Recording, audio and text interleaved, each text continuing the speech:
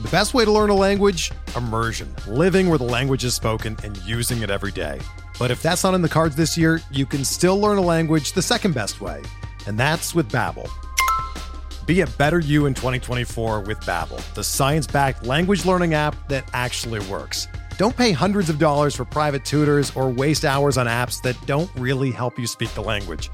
Babbel's quick 10-minute lessons are handcrafted by over 200 language experts and help you start speaking a new language in as little as 3 weeks. Babbel's designed by real people for real conversations, and their tips and tools are approachable, accessible, rooted in real-life situations, and delivered with conversation-based teaching, so you're ready to practice what you've learned in the real world. Here's a special limited-time deal for our listeners. Right now, get up to 60% off your Babbel subscription at babbel.com/Blue Wire. That's 60% off at babbel.com/Blue Wire, spelled BABBEL.com/Blue Wire. Rules and restrictions apply.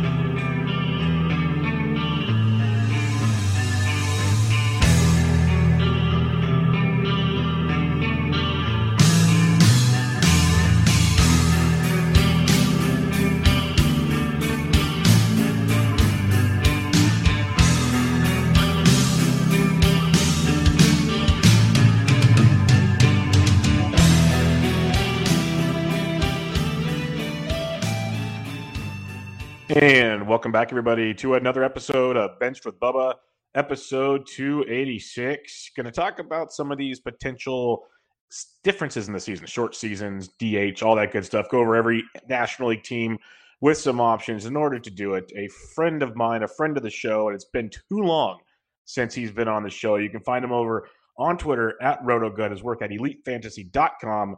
Vlad Sedler. Vlad, how we doing, man? I'm good. It's ironic that you asked me on the show. I happened to go down a YouTube rabbit hole the other day, like literally 20 minutes before you asked me to come on, and found an old video of you and I recording a show that we caught on video, your podcast 2 years ago. And man, times have changed, man. We were a lot younger back then.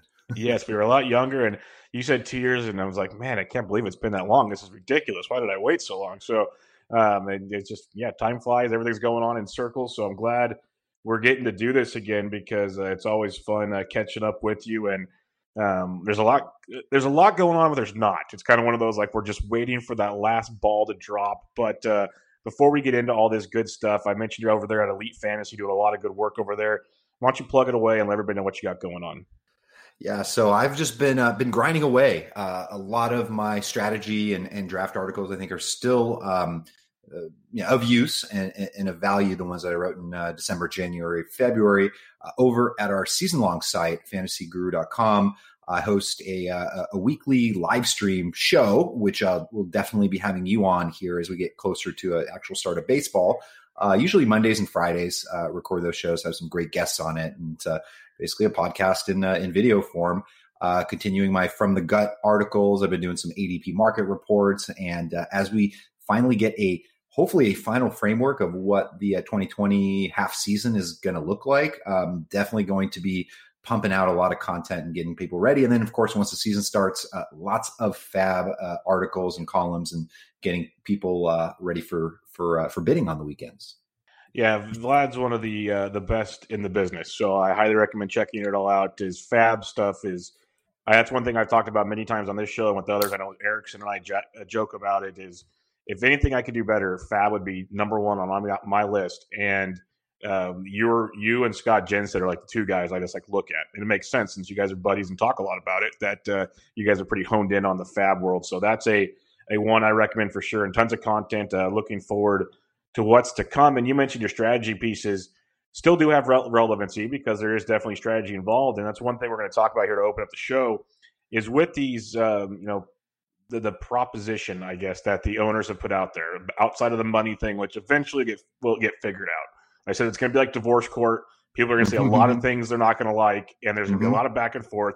Eventually, they're going to agree to something because in the grand scheme of it, it's going to cost more to not play than to play. So they will get that figured out. But some things we do know is there's going to be a shortened season. Looks like 82 games, give or take.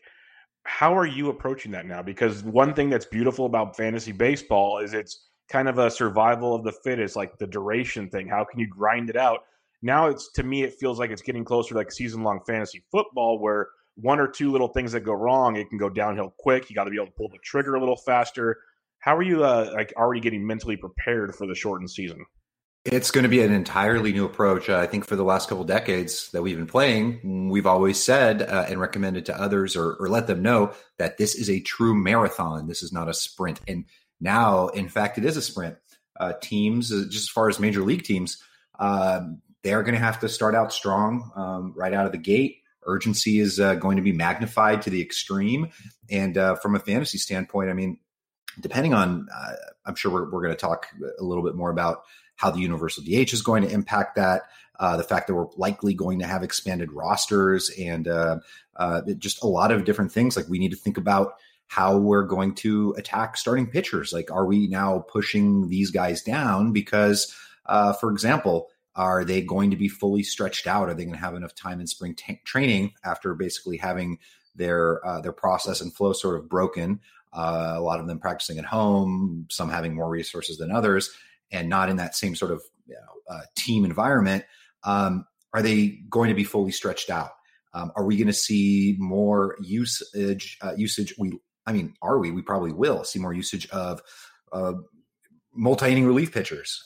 Starting pitchers are going to be on shorter leashes if they're getting pummeled early. These guys are going to come out. You're going to see a lot of guys vulturing wins. So how are we going to deal with starting pitcher? And then fab competition, man, that's going to be very crucial. That's going to be extremely competitive, I think, even all year long.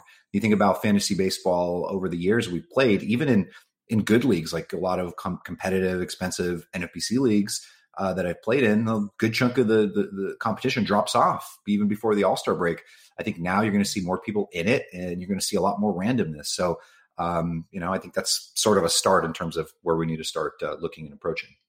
Yeah, there's so many things to look at. Like a couple you mentioned, the universal DH, which we're going to talk about later. That's going to potentially open up more at bats for certain players, either if they were in kind of a utility role, maybe not on the roster. A lot of things there that are going to become very, very interesting. We're going to look at, they're talking about the expanded rosters. We've seen like maybe 30-man rosters with the traveling squad kind of circus as well, which could really make things interesting in respect to, okay, are they willing to give guys more days off? Are they willing to rotate maybe two position guys to keep guys fresh? There's lots of ways to go about that. I know you're a big NFBC guy, and I love their format of being able to use your lineup Monday through Thursday and then make changes to the offensive players on the weekends in a format where we're just speculating on more players on a roster, more players getting at bats, maybe more days off. If you had the choice, you're not going to be able to change the NFBC's policy. Would you almost be more inclined to play daily moves leagues this year than weekly leagues? I mean, at least with NFBC, you've got for the hitters, like you mentioned, the twice weekly changes, and I think that's okay. I think that works in terms of being able to look and see guys that may more likely be in a platoon situation that are on my bench. I see a righty coming up, and there are 3 lefties in this 4-game period coming up, and this is probably a good place to be able to use them. So I think we could still take advantage of those little nuances, but it's going to be just a continual learning and adaptation process. And I think people that are able to project and see things before they're coming are really going to be in a big, really at a big advantage. I think in general, my strategy is, as I mentioned earlier, and I think you're going to see a lot of people doing this, is really going for those top hitters early, the guys that do not have pronounced platoon splits, guys that hit lefties and righties equally well. Those guys are the ones you want, that are most likely not going to get much rest, and especially in a shortened season, they want these players in their lineups every day, accumulating plate appearances. These are the guys that I'm going to be focusing on early, and I'm okay with pushing pitchers down a little bit. I think you'll see a lot of that. And then with auctions, man, it's going to be absolute bananas. You're going to see everybody going with the same strategy of superstars and scrubs. Just, people just spending big money on those big hitters that, we mentioned, guys in those first couple rounds. And then, maybe it'll be interesting. Maybe the move in that case is to wisely pivot off of something like that to be different.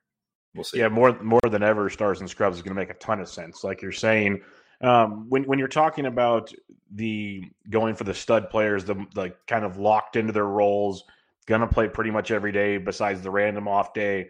Would this make you on a season like this? Because I did a mock draft the other night, and I wrote about it, and it kind of made me think more, kind of analyzing the process of what's going on. Would you be more inclined with some of your later picks to maybe, if you weren't already one that focuses on it, become someone that focuses more on multi-position eligibility for this kind of scenario? Absolutely. And I think especially a lot of us are playing in leagues, whether it's any of the major sites or NFBC, RT Sports, wherever, we don't really have all that deep benches, especially if we're doing leagues that do have weekly fab. Our benches aren't deep.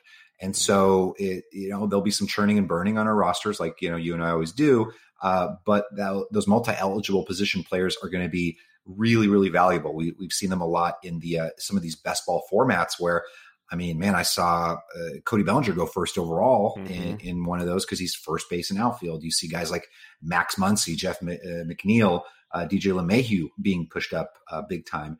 And actually, just in my From the Gut article the other day, I pointed out a few guys in the late rounds. Guys like Spencer Kieboom and Carter Kieboom and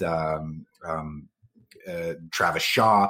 These type of guys that they have one position now, and then pretty much early in the season they're going to get that additional eligibility. Shaw playing first base.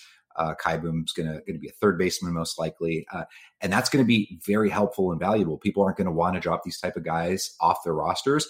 And it really helps if, you've got those only twice weekly move type leagues. 100% agree. That's one thing I've been kind of focusing on and looking at early on in the kind of new game planning for a shortened season. You are also referring to maybe waiting on pitching a little more, because I've seen a couple different conversations on this strategy of it maybe makes the quality innings more important. At the same time, a shorter duration maybe allows for, more volatility, or that middle pack becomes more of a kind of equal value situation or whatnot. You mentioned you're going to wait. Are you going to maybe focus more on the Frankie Montoses, that area of the draft, or are you going to try to still walk away with maybe a top 15 type guy? Yeah, I usually want to have a good anchor. And I think even now, even in this 82 game potential scenario, I think that's still strong. But the thing is, in this shortened season, there are guys in that sort of second tier, the Giolitos, Yu Darvishes, or third tier, whatever you want to call them, Luis Castillos, Patrick Corbins of the world, who for me, I'm absolutely fine having as my first starter, even a Chris Paddock or somebody like that. I don't need to necessarily to spend up for a top guy, because I know obviously Cole's sort of a different animal, but you're going to have a lot of guys with a 26% plus strikeout rate starters that are going to be workhorses that are going to go 5-6 innings. I feel like I could be able to stream starters pretty well.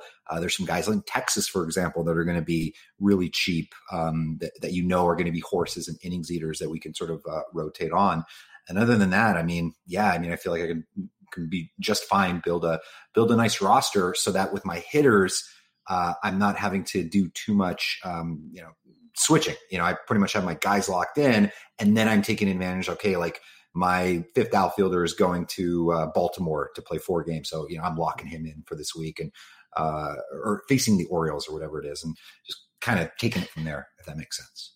That makes a ton of sense. And that's why it's going to be really interesting, because we look at this 3-division format they're coming up with, where it's the East, the Central, and the West. And I think they're saying something along the lines, you'll play about 2/3 of your game. Say you're the Dodgers, you'll play them against the National League West. And then your other third will be against the AL West teams. And so that way it's kind of limiting travel to the best of their ability.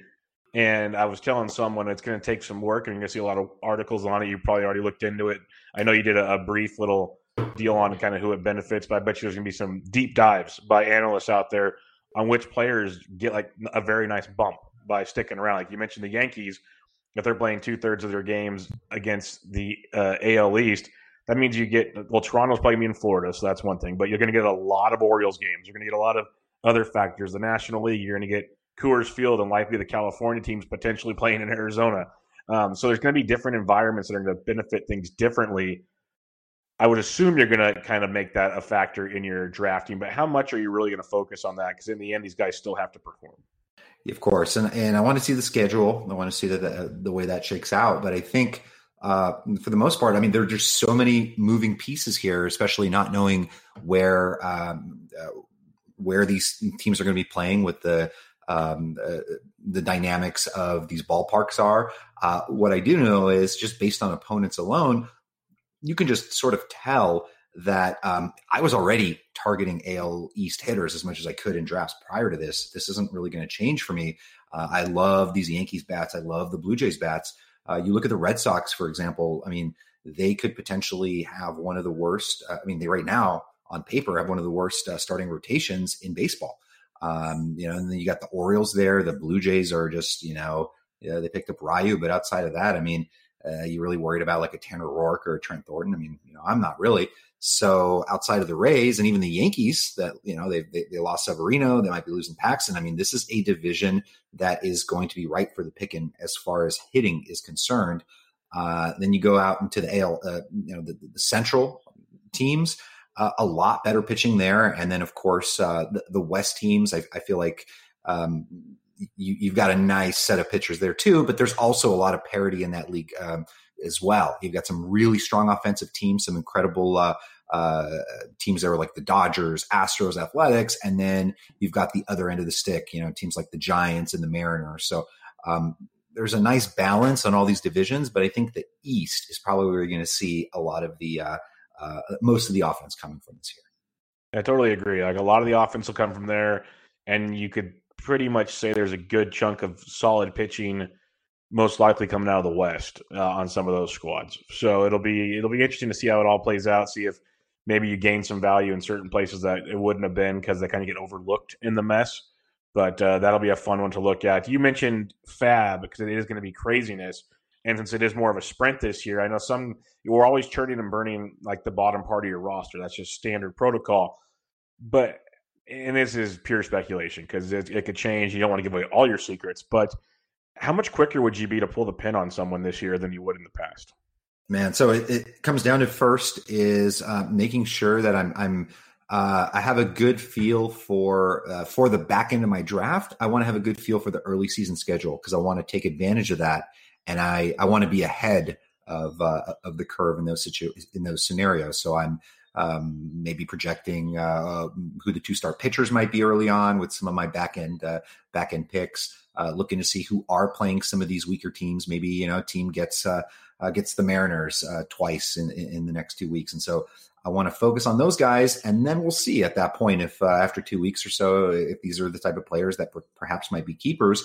But there's less margin for error this year, and you're going to see crazy fab bids almost every week. Just people just going absolutely nuts and spending their money, and just as fast. $500, $600 out of $1,000 budget for somebody who's just coming off a hot week is absolutely very possible. Whether that's going to be worth it is a different topic altogether. The problem is a lot of people are always they're spending on what just happened. Some random guy hit 450 for the week. They're spending all their money on that instead of predicting what's about to happen based on schedules, opposing pitchers, and that sort of thing. Definitely. It will be an interesting reactive period for people in FAB to see how all that plays out. I could pick your brain on this for a long time because it's a fun discussion on kind of philosophy because there's going to be a lot of different ones, a lot of ways to attack things. Some guys are going to play this season like it's a GPP and go for like tons of upside players. Some guys are going to go safe floor cash types, sprinkle in some GPP. It's going to be really interesting to watch all the different roster constructions. Relievers, like how – in a shortened season like this, like there's two stats that really stood out to me as something I really want to investigate more about. Steals, which are already tough, but it makes me wonder if the upper echelon steal guys make it stand out that much more? And similarly, saves, are we more inclined to say, go and get those elite guys that are locked into a safe role, similar to what you're talking about with your offensive players? Go get those early, because if you looked at ADP changes in April from March, once kind of COVID hit and we started getting rumors of the Arizona plan, relievers all started moving up the draft board. So are those two things that kind of make sense, or are you not as worried as like saves and steals maybe being a little more, I'm not going to say important, but maybe something to address a little sooner in your draft? Yeah, I don't necessarily want to spend a good chunk of my fab budget during the course of the season on saves. And so I don't mind investing some early draft capital on guys that I feel confident in, who have a track record of health. They're on good teams, and they're going to get a lot of save opportunities. And I'm totally fine. It doesn't have to be spending a 60th overall pick on Josh Hader. It doesn't have to be the next couple of guys. But that group of Ken Giles, Kenley Jansen, Hector Neris, Liam Hendriks, Taylor Rogers, I'm fine with those guys for the most part. Would love to grab a couple of those. And if that means 2 picks among my first 8, I'm fine with it. And of course, it's format dependent. This for me, I play primarily in FBC, where you're competing for an overall prize, and which is usually my goal. And so you want to be strong across the board in all categories. In home leagues, you can potentially punt that. You don't have to spend the early pick on saves. Speed, I usually never have as much of a problem with, but I do know that in my earlier picks, I definitely want to get a good speed base if I can. Like maybe that means my early round picks may not be an Arenado or a JD Martinez type, guys that will provide quality in 4 categories, but not necessarily get the steals, because I notice I'm always chasing steals in the draft. So I'd rather get a nice little base early and then not worry about it. And then also not have to rely on the Jared Dyson types, D Gordons and things like that, where I have to target one of those guys late in the draft. Yeah, a lot of similarities in the way we draft, it sounds like, at least early on in the draft, because I'm the same way. They might not have the 45 home run potential, but if you can give me 25 and 20 or something, we're in business. So I'm with you there. Last question on this. With the shortened season, with the different philosophy, I've seen a lot of guys you talk to, a lot of big NFBC players, differing inputs on this. Are you still going to kind of have the same volume if they open up mains and all this stuff, or are you tempering it back because it's such a different atmosphere this year? So, I mean, I have already drafted more teams than I ever had before, before this happened. Luckily, most of them were draft champions. So 50 rounders with no fab during the season. So I'll be able to maintain that. It's, part of that old realm. And those will be interesting how those turn out. Here, I definitely want to draft a couple. I don't think I'm going to go crazy. But I definitely am going to do that main event that I didn't get to do. Of course, it'll be online, which it's fine by me. And I absolutely want to draft that. And it's going to be a new challenge. It's we're all in the middle of something crazy and new, and it's a good chance to sort of we're all at the same starting gate. Of course, those of us that are looking into these things beforehand and making assumptions is great, but we don't even have a framework yet. I mean, it's changed so many times. Who knows what else it's going to change to? So once I get some footing, then I'm really going to go for it. I don't think I'm going to do full on crazy projections. I might, take my projections and chop them in half. And then maybe, tweak them here and there just to give myself a good idea, but it's still going to roughly come out to the same guys. So, or the same sort of ranking. So we'll see. Definitely I think I answered a little bit more than your intended question, but yes, I want to play, but I want to be careful and temper myself to not go too crazy.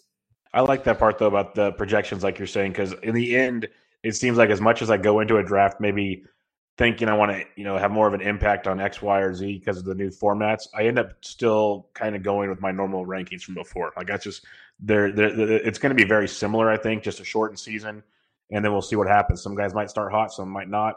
We won't know. The fun part, or the challenging part, I think, even after the season, is for guys like you, me, and others. How do we? This isn't even a question. It's just the thing we can move on from. But how are we going to evaluate this season and use it to project for next season? That's going to be the fun part. For guys that make projections and stuff. That's going to be challenging. Yeah, I did want to just quickly touch on that point is, and I've discussed it on last few things that I've been on and with some of my guests. it's going to be insane because you're going to have a good chunk of folks that are going to overvalue what happened in this half season into their 2021 ADP. And it's really going to throw things off. So it gives an opportunity for sharp players like you, me, and the listeners here to really take advantage of those true market inefficiencies that should hopefully stick out to us like sore thumbs. Yeah, those early draft champions, around the holiday season are going to be a lot of fun. A lot of fun. So that'll be good. But let's talk this universal DH because it's something that people have wanted it in the National League for a long, long time. I've told many that for a while I was the old school. I liked my baseball the way it was meant to be played, and I get it. I also understand it's getting really old watching bad players hit ninth every game. So and see guys get hurt because they can't run from first to second. That stinks. So I'm on board with the DH now, even before all this happened. Where do you stand on that? Are you good with the DH happening in the National League? Oh yeah, I have no problem with that. I feel like as I'm getting older, I definitely become a lot more of a traditionalist in a lot of ways, but not super stoic, I guess, in that regard. So yeah, bring it on. I think it's absolutely fine. I think it makes sense. Adds a new layer of strategy. And really, it helps out. It keeps the 8th spot in an NL lineup from being an absolute dead spot, really. You've had managers in the past, Joe Maddon, Dave Roberts started doing in spring training where you pitched, you got the pitcher hitting 8th. That's something they were looking to possibly do with Gavin Lux to hit 9th. And I like that creativity. But now this just opens up the player pool even more. It makes it even more of mayhem. And so, hey, let the cream rise to the top. Let's see what happens. Yep, let's do it. Let's see what happens here. And Vlad wrote an article at Elite Fantasy about potential players from each team that'll benefit from the DH. I wrote one over at RotoBaller.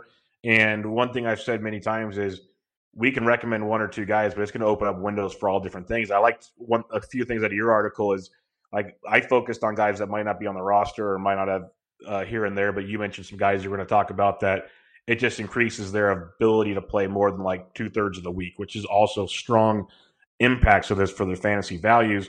So we'll go over each team here, giving some quick thoughts on it. We'll start with the Atlanta Braves. We'll start in the East, and we'll start with the Braves. And who do you think are the guys that kind of benefit the most on this Braves squad? My first thought was originally looked like we were having a competition at third base between Johan Camargo, who's just your solid run-of-the-mill major leaguer who actually had 80-plus RBIs 2 years ago when he got the playing time. He's a switch hitter, not overly powerful, but he's a decent player who in deep leagues and 15-teamers could be worthy. But now him and Riley should get plenty of opportunity to play. Austin Riley, obviously, we're all familiar with last year, got off to that banging start in the majors after crushing it in AAA. That continued for a short period of time, and then he just fell off the cliff like most rookies do. And so this will be his second act. And I think with consistent at-bats, I think that should help and be fine. But you know what? It even helps somebody like an Adam Duvall. I mean, I think he's still with the team. And, he flexed a little power in AAA last year, came up, started mashing a little bit, helped some 15-team leagues. And so I think those are probably the three guys outside of your usual suspects that'll probably get the most at-bats. Yeah, I'm with you. The Austin Riley one's the one that stands out to me immediately, and probably to many as we were kind of looking between him and Camargo, and Camargo seemed like switch hitter, better defense.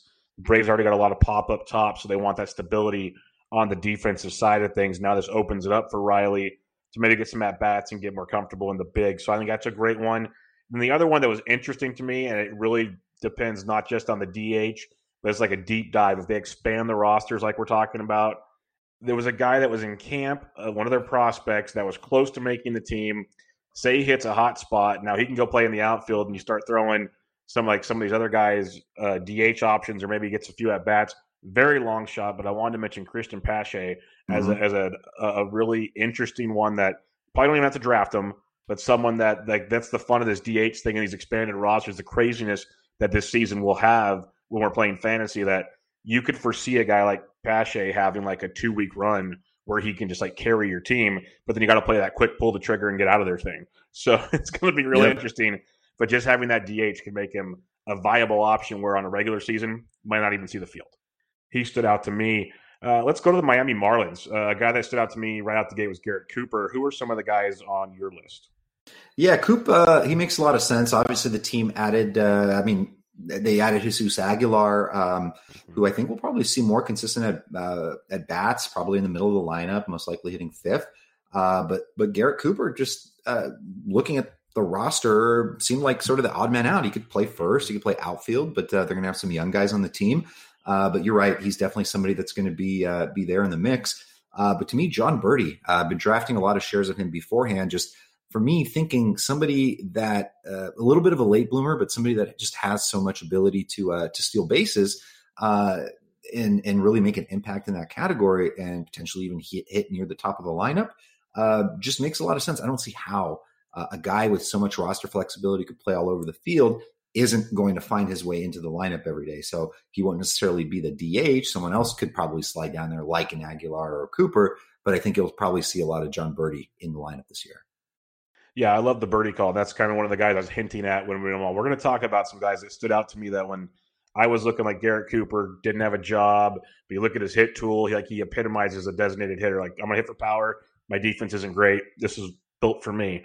But John Birdie makes a ton of sense because, like you were saying, he was a guy that could play all over the place, but didn't have a structured home.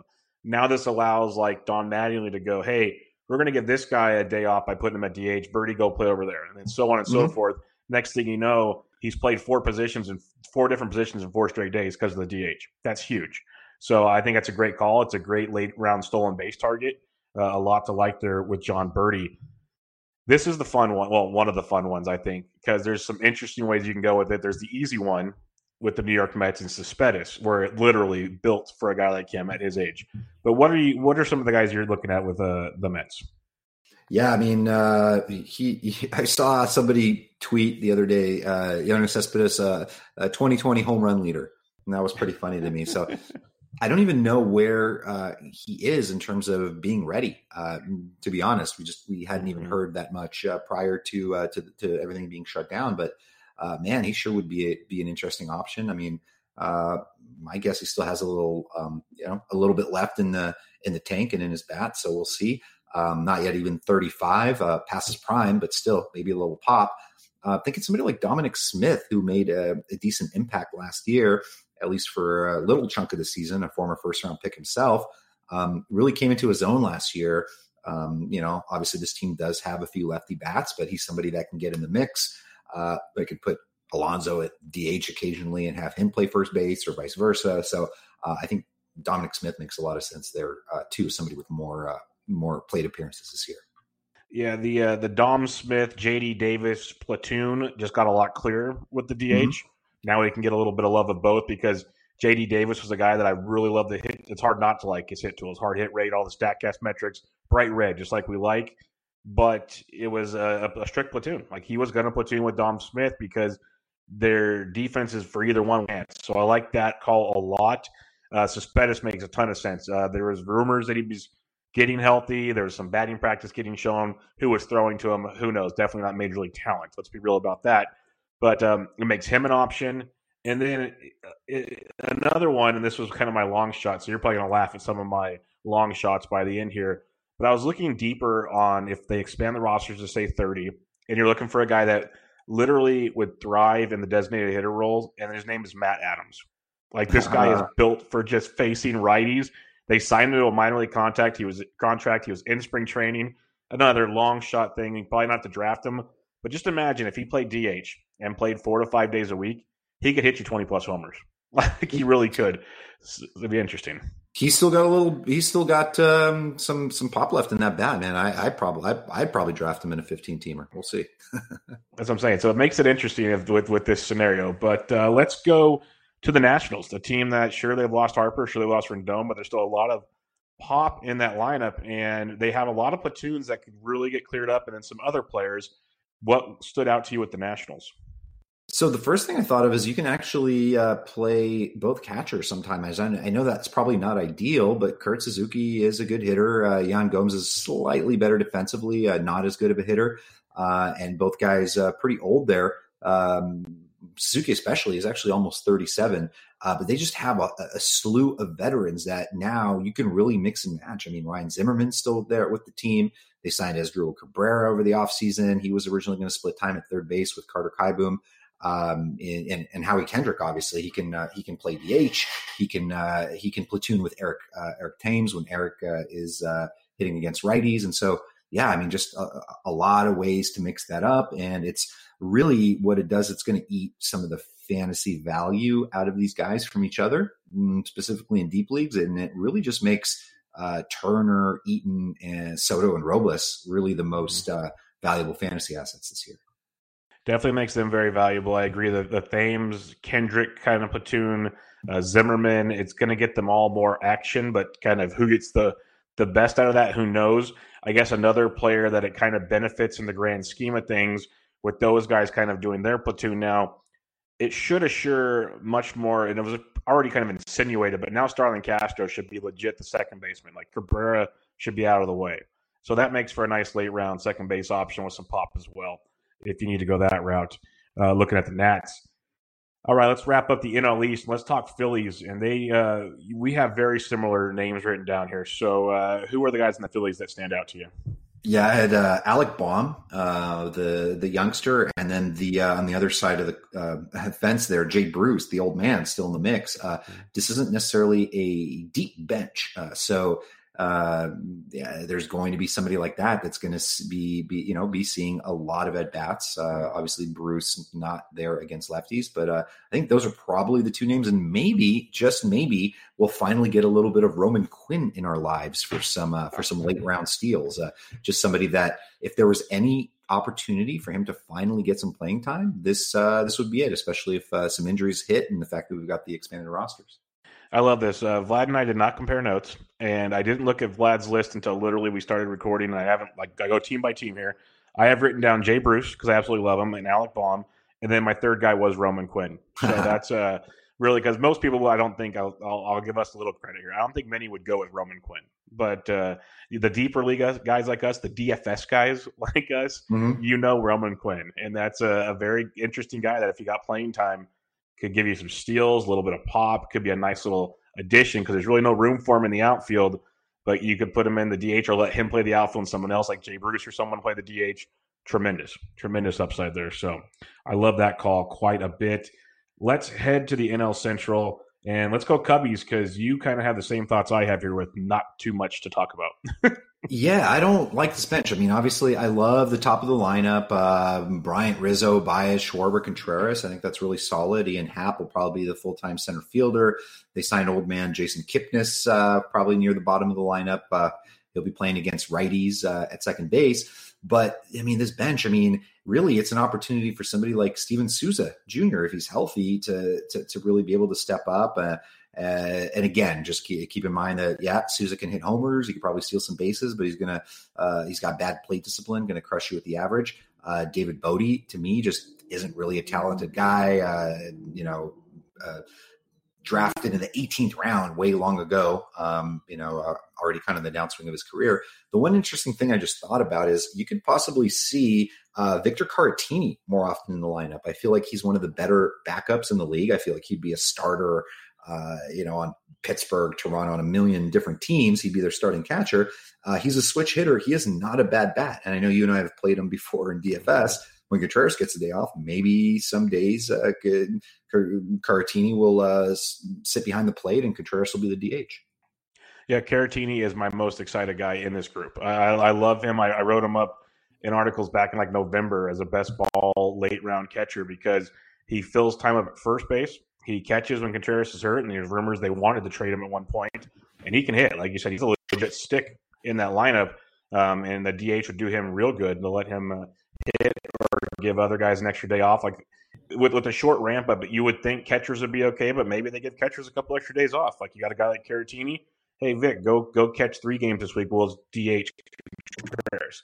I think Caratini could get a nice boost here because he does have legit 20-plus home run upside and doesn't kill you in batting average. So I like that call quite a bit.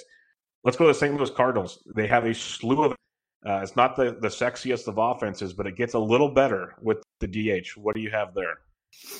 For me, it's there's a difference between praying and hoping and reality. And at some point, I wish that Tyler O'Neill becomes a thing. He's actually was what was he, among the league leaders in sprint speed, and has some upside with base stealing. We know he's got some raw power. He just has some, from what I hear from my St. Louis friends, there's some discipline issues. I won't get into those, but if he's turning 25 in a few months, maybe he finds himself and really plays up to his potential. I really think he and Lane Thomas are a lot more talented than Harrison Bader, for example. But Lane Thomas could be really good. This might be a really good opportunity for him. And then, of course, let's not forget Dylan Carlson. To me, he's going to be a bona fide starter this year. I think he's somebody that even now is still being drafted a little too low. And obviously he's not going to DH. He'll be in the outfield a lot, but it might give somebody like old man Dexter Fowler a rest. Maybe he'll be on the bench more often or DHing. But I think between O'Neill or Lane Thomas, there's going to be a fantasy star there. And then Dylan Carlson is already one in the making. Yeah, one thing that I really took away from the Cardinals, and there was actually a report I saw, I think yesterday on Roto World, it basically locks Carlson into the outfield. Like before all this happened in spring training, there was still technically a battle and it was kind of up in the air. This has locked him into the outfield, and he is going too low for what Carlson can do. So I'm 100% on board with you there. And it does give Tyler O'Neill a chance to get some playing time because Bader is out there pretty much for his defense. He's a very, very good defender. The Cardinals, they thrive. They've done this forever. Let's play defense. Let's pitch. Let's win games on low-scoring affairs. So they'd rather play defense up the middle, which usually is a recipe for success. So it does give O'Neill a chance, who has just ridiculous power and even a little bit of speed. He'll surprise you there. But Carlson, to me, is the biggest winner here. But yes, O'Neill, Thomas, those guys, Carpenter, Fowler getting some rest. I'm with you there. Could help a ton. Let's go to the Pittsburgh Pirates, who it's the Pirates, let's be real, but someone has to benefit. Yeah. Man, this is somewhat of a tough roster. For me, Jose Osuna is, probably the best bet because he's not exactly the best defender. So you'll probably see him in the mix. Jared Dyson, even though he's older, he's still pretty fast and obviously a one-trick pony. Actually, maybe could even help you in batting average. But Jared Dyson, he can still steal some bases. So a little more dangerous in fantasy, but you'll probably see him getting big slew of at-bats. And I don't know, that's pretty much it. Maybe a little J.D. Riddle in the mix. We'll see. Yeah, there's not much there. Jose Osuna, interesting. He mashes lefties pretty well. Might get a few more at-bats versus righties. But yeah, that's about all I see in that scenario. Let's go to the Brew Crew, who has a lot of platoon situations. This could go door for some very powerful veterans. Who do you like in Milwaukee? Yeah, I mean, this sets up for Ryan Braun to avoid having to play the outfield, to really play much first base, unless it's in for Justin Smoke. But this is a very, very versatile roster. I like the way that they built it. Basically, like a lot of people have mentioned it, but basically like your Tampa Bay Rays of the National League. And I like these signings of Jed Jorko and Brock Holt and Avisail Garcia. I mean, like this can work out all right. I do still have a little bit of faith that Jed Jorko can be swell, especially against lefties. He's always crushed lefties over the course of his career, so you'll see him in the lineup against them. Avisail Garcia should be in the lineup plenty, and even Manny Pena. Obviously with Yasmani Grandal gone. One of the best defensive catchers, best framer in the league. You get him out of the mix, and now you've got Omar Narvaez, who, a lot of people think maybe he's been playing a little bit over his head for the last couple of years, and Manny Pena crushes lefties himself. You go back and look at his last couple of seasons, so maybe he'll be a little bit more in the mix this year. Yeah, Ryan Braun, to me, is one of the biggest benefactors in all of the National League with this rule, because he still hits over 20 home runs and over 10 steals in like 5 or 6 straight seasons, something along those lines. Been as productive as they come, hits for good average, but was in a serious platoon, and it was going to be limited for playing time. He just can't play the field like he used to. So a massive, massive benefit for a guy like Ryan Braun. And then I think guys like you mentioned, Jericho could get some more action there versus lefties. They signed Ronnie Rodriguez. I thought that was a quietly nice deal. Can play a couple different positions in the infield. We saw him show some pop with the Tigers. Now you put him in a better ballpark to hit in. He can be interesting. So they do have so many moving parts. Comparing them to the Rays is such a great comparison because minus they don't have any pitching, but offensively, just like the Rays. So I'm a big fan of that, and Ryan Braun's the biggest takeaway for me with Milwaukee. Let's wrap up the NL Central. Let's go to Cincinnati, another team that had some log jams in certain spots, and some guys getting sent to the minors and whatnot. Who are some of the guys that stand out to you for the Reds? Yeah, I mean, this universal DH rule is basically made for the Reds. This is absolutely perfect. You alluded to the logjam there in the outfield. I mean, it's a place where even Aristides Aquino was looking at not cracking the roster. He was going to start the year in AAA. This now gives him an opportunity to play. But even yet, they have a very crowded outfield there. They signed Akiyama from overseas. He's probably going to be the leadoff man against righties. I think he fits in very well there. And then my boy Nick Senzel, former first round pick a few years back, and now he's spent some time injured over the last couple of years and finally healthy. I think he has an opportunity to really cement himself as an important member of this team. Maybe even get some at bats near the top of the lineup. And he's got some wheels, man. He can hit some homers. He can steal some bases. Yeah, no, I 100% agree with that. I think Aquino, who is going to start the year in AAA, is a guy I like there. The outfield is kind of crowded, but I think it even opens the door for a Jesse Winker type. Yes. That could be quite interesting. So, and Winker's a guy, man, just give him at bats. He's basically, I know people have said it, and it makes a lot of sense because he's such an OBP machine. He's basically their Joey Votto in the outfield. He just can't play every day because they have so many options there. But Winker could be another one that gets some love. So a lot to like there. Got Castellanos. Heck, they could put Castellanos there because he's so bad defensively and move guys around the outfield. Mm-hmm. So there's a lot of ways to work it there with the Reds, like you said. So it's a really interesting way to look at it. All right, 5 more teams to go. Let's go to the National League West, a division we are very familiar with. We'll start with your Los Angeles Dodgers, who, similar to some teams we talked about, have just a slew of different platoons, and it works very well for them. Who do you think benefits for the Dodgers? Yeah, I mean, this is one team where you see distinct different lineups. They almost have like a 1A and 1B. You've got your base guys that'll always be in there. Mookie Betts, Turner, Bellinger, Seager, and then you've got these rotating pieces. And whenever there's a lefty on the mound, you're going to see A.J. Pollock, Chris Taylor, and Kike Hernandez probably in there all the time. These guys are past, they're all over the age of 27 now, but they are contributors. Maybe not the best fantasy values per se, but they're going to help these Dodgers win some games. And it really gives a chance for somebody like Jock Peterson to take a seat on the bench because he's not going to be playing against lefties at all. So that'll be interesting. And then obviously it helps solidify things a little bit more for Gavin Lux because they're going to want to get his bat in the lineup. So occasionally against righties, when maybe they got someone else playing their second base, he can slide in and play DH as well. Yeah, I think Lux is probably the biggest benefactor, like you said, gives him more of a stable spot in the lineup because the Dodgers, like you were saying, are very, very much a lefty-righty situation. These guys here, these guys here. So it doesn't really matter for like Jock Peterson that it's a crowded outfield. He's not facing lefties. A.J. Pollock, maybe he gets a few more righties, gives him a little breather if he stays healthy. Who knows? But I think Lux for sure gets the biggest benefit on this one. I'm sorry. Diamondbacks because, yeah. No problem. I was going to say, Edwin Rios, by the way, is sneaky.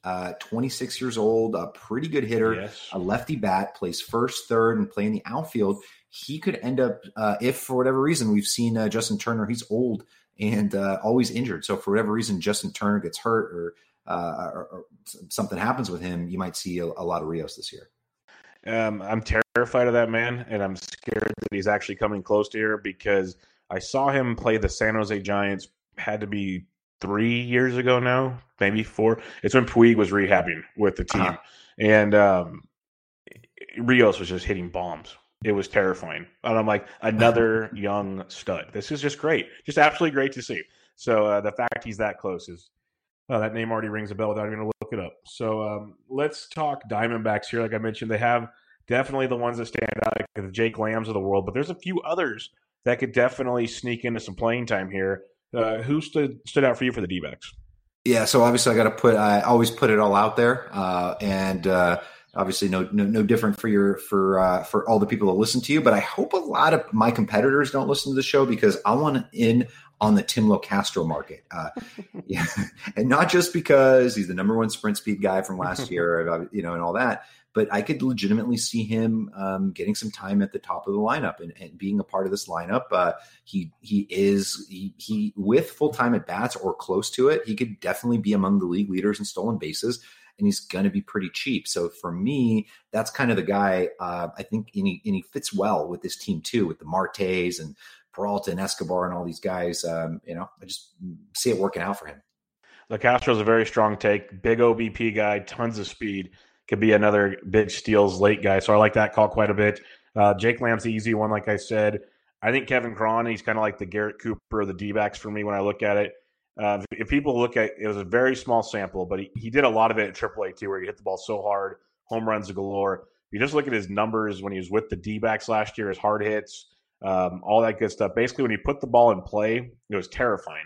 Problem is he strikes out well over 30% of the time. So it's kind of a happy medium with Kevin Cron, but he could be a guy that maybe could use some consistent MLB at-bats and take him to the next level.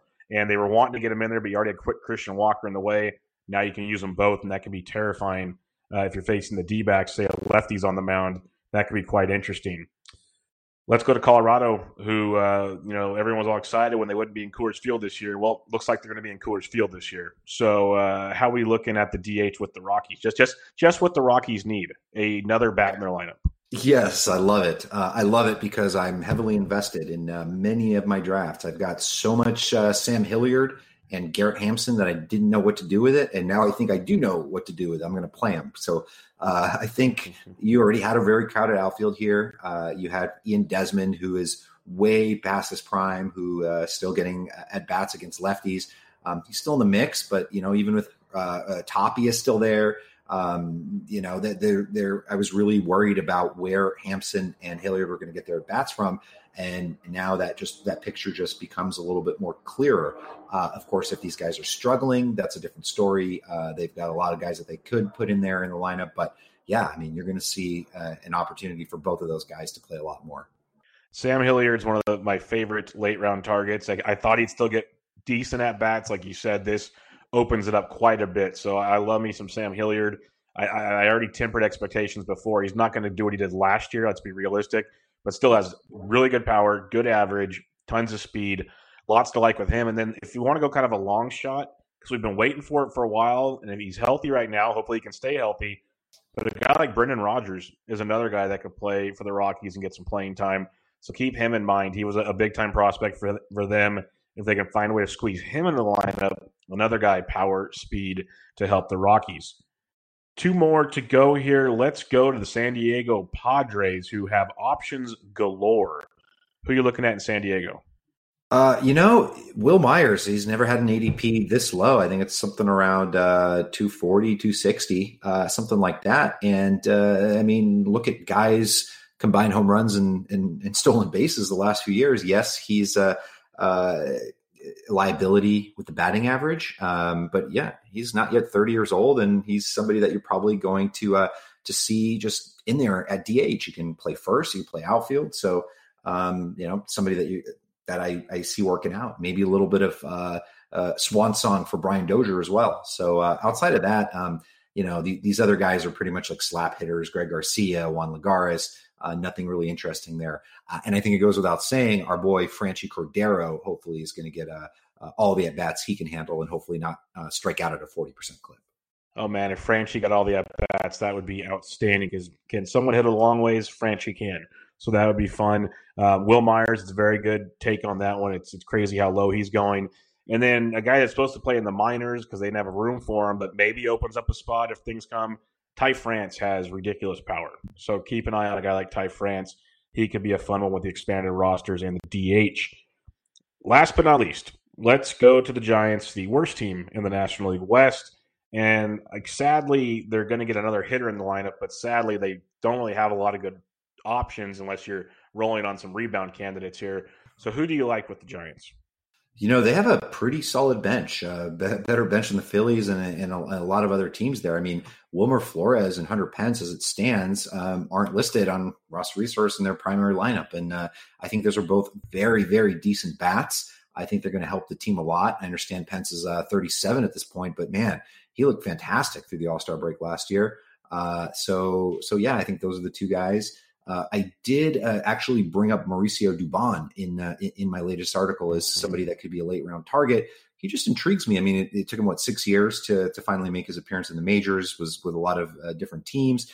He's one of those sneaky guys that could, if he can find a way to just start walking and getting on base, he could find himself as the leadoff man. This team doesn't really have a true leadoff man. I know Yaz did it for a little bit. But right now, if Brandon Crawford's your leadoff man, that's not it. So a lot of different ways to go. And then Alex Dickerson, obviously, I think he can be a little bit of a quote unquote sleeper against righties. The guy definitely has some pop when he goes to Colorado. And when we play DFS, we're going to play some Alex Dickerson. Mm-hmm. Definitely. Like the lineup, it's not flashy. It can be a pesky lineup at times that can bug people. And at the same time, it can be a dreadful lineup. So it'll be interesting to see. I do like the Flores take. He played more often than just a platoon against lefties. Pence will be good. I think guys like Jalen Davis, who got a little cup of coffee towards the end of last year, he might get a little more run with the team and could be interesting. Maybe a Chris Shaw. These are more guys that flourished like with power and speed in the minors, but really didn't do it in a short chance last year. We'll see. But I like the Flores and Pence takes. Gets them more regular playing time. Definitely something to build off on that one. All right, Vlad, that'll wrap us up on this episode. Before we sign off, once again, remind everybody where they can find you and maybe what they could be looking out for. Yeah, I mean, on Twitter at RotoGut with our season-long content. That's where you'll find me all year. That's fantasyguru.com. And if you're interested in a little bit of DFS baseball, I think we're all just chomping at the bit to get some action. It's elitefantasy.com. And of course, some very top-notch guys we have on the gambling side as it starts to become legalized across the states. So, man, thank you so much, buddy. It's always great to talk to you. I think, honestly, you're one of literally on a short list of one of the best fantasy baseball podcasters out there. So it's always a pleasure to come on your show. I truly appreciate it. That is quite humbling to hear that coming from you. So thank you very much for those kind words, and thanks for joining me tonight. We will definitely do it sooner than 2 years next time around. So everybody go check out Vlad on Twitter, like you said, at RotoGut. You will not regret it. And until next time, Benched with Bubba, episode 286. Catch you guys later.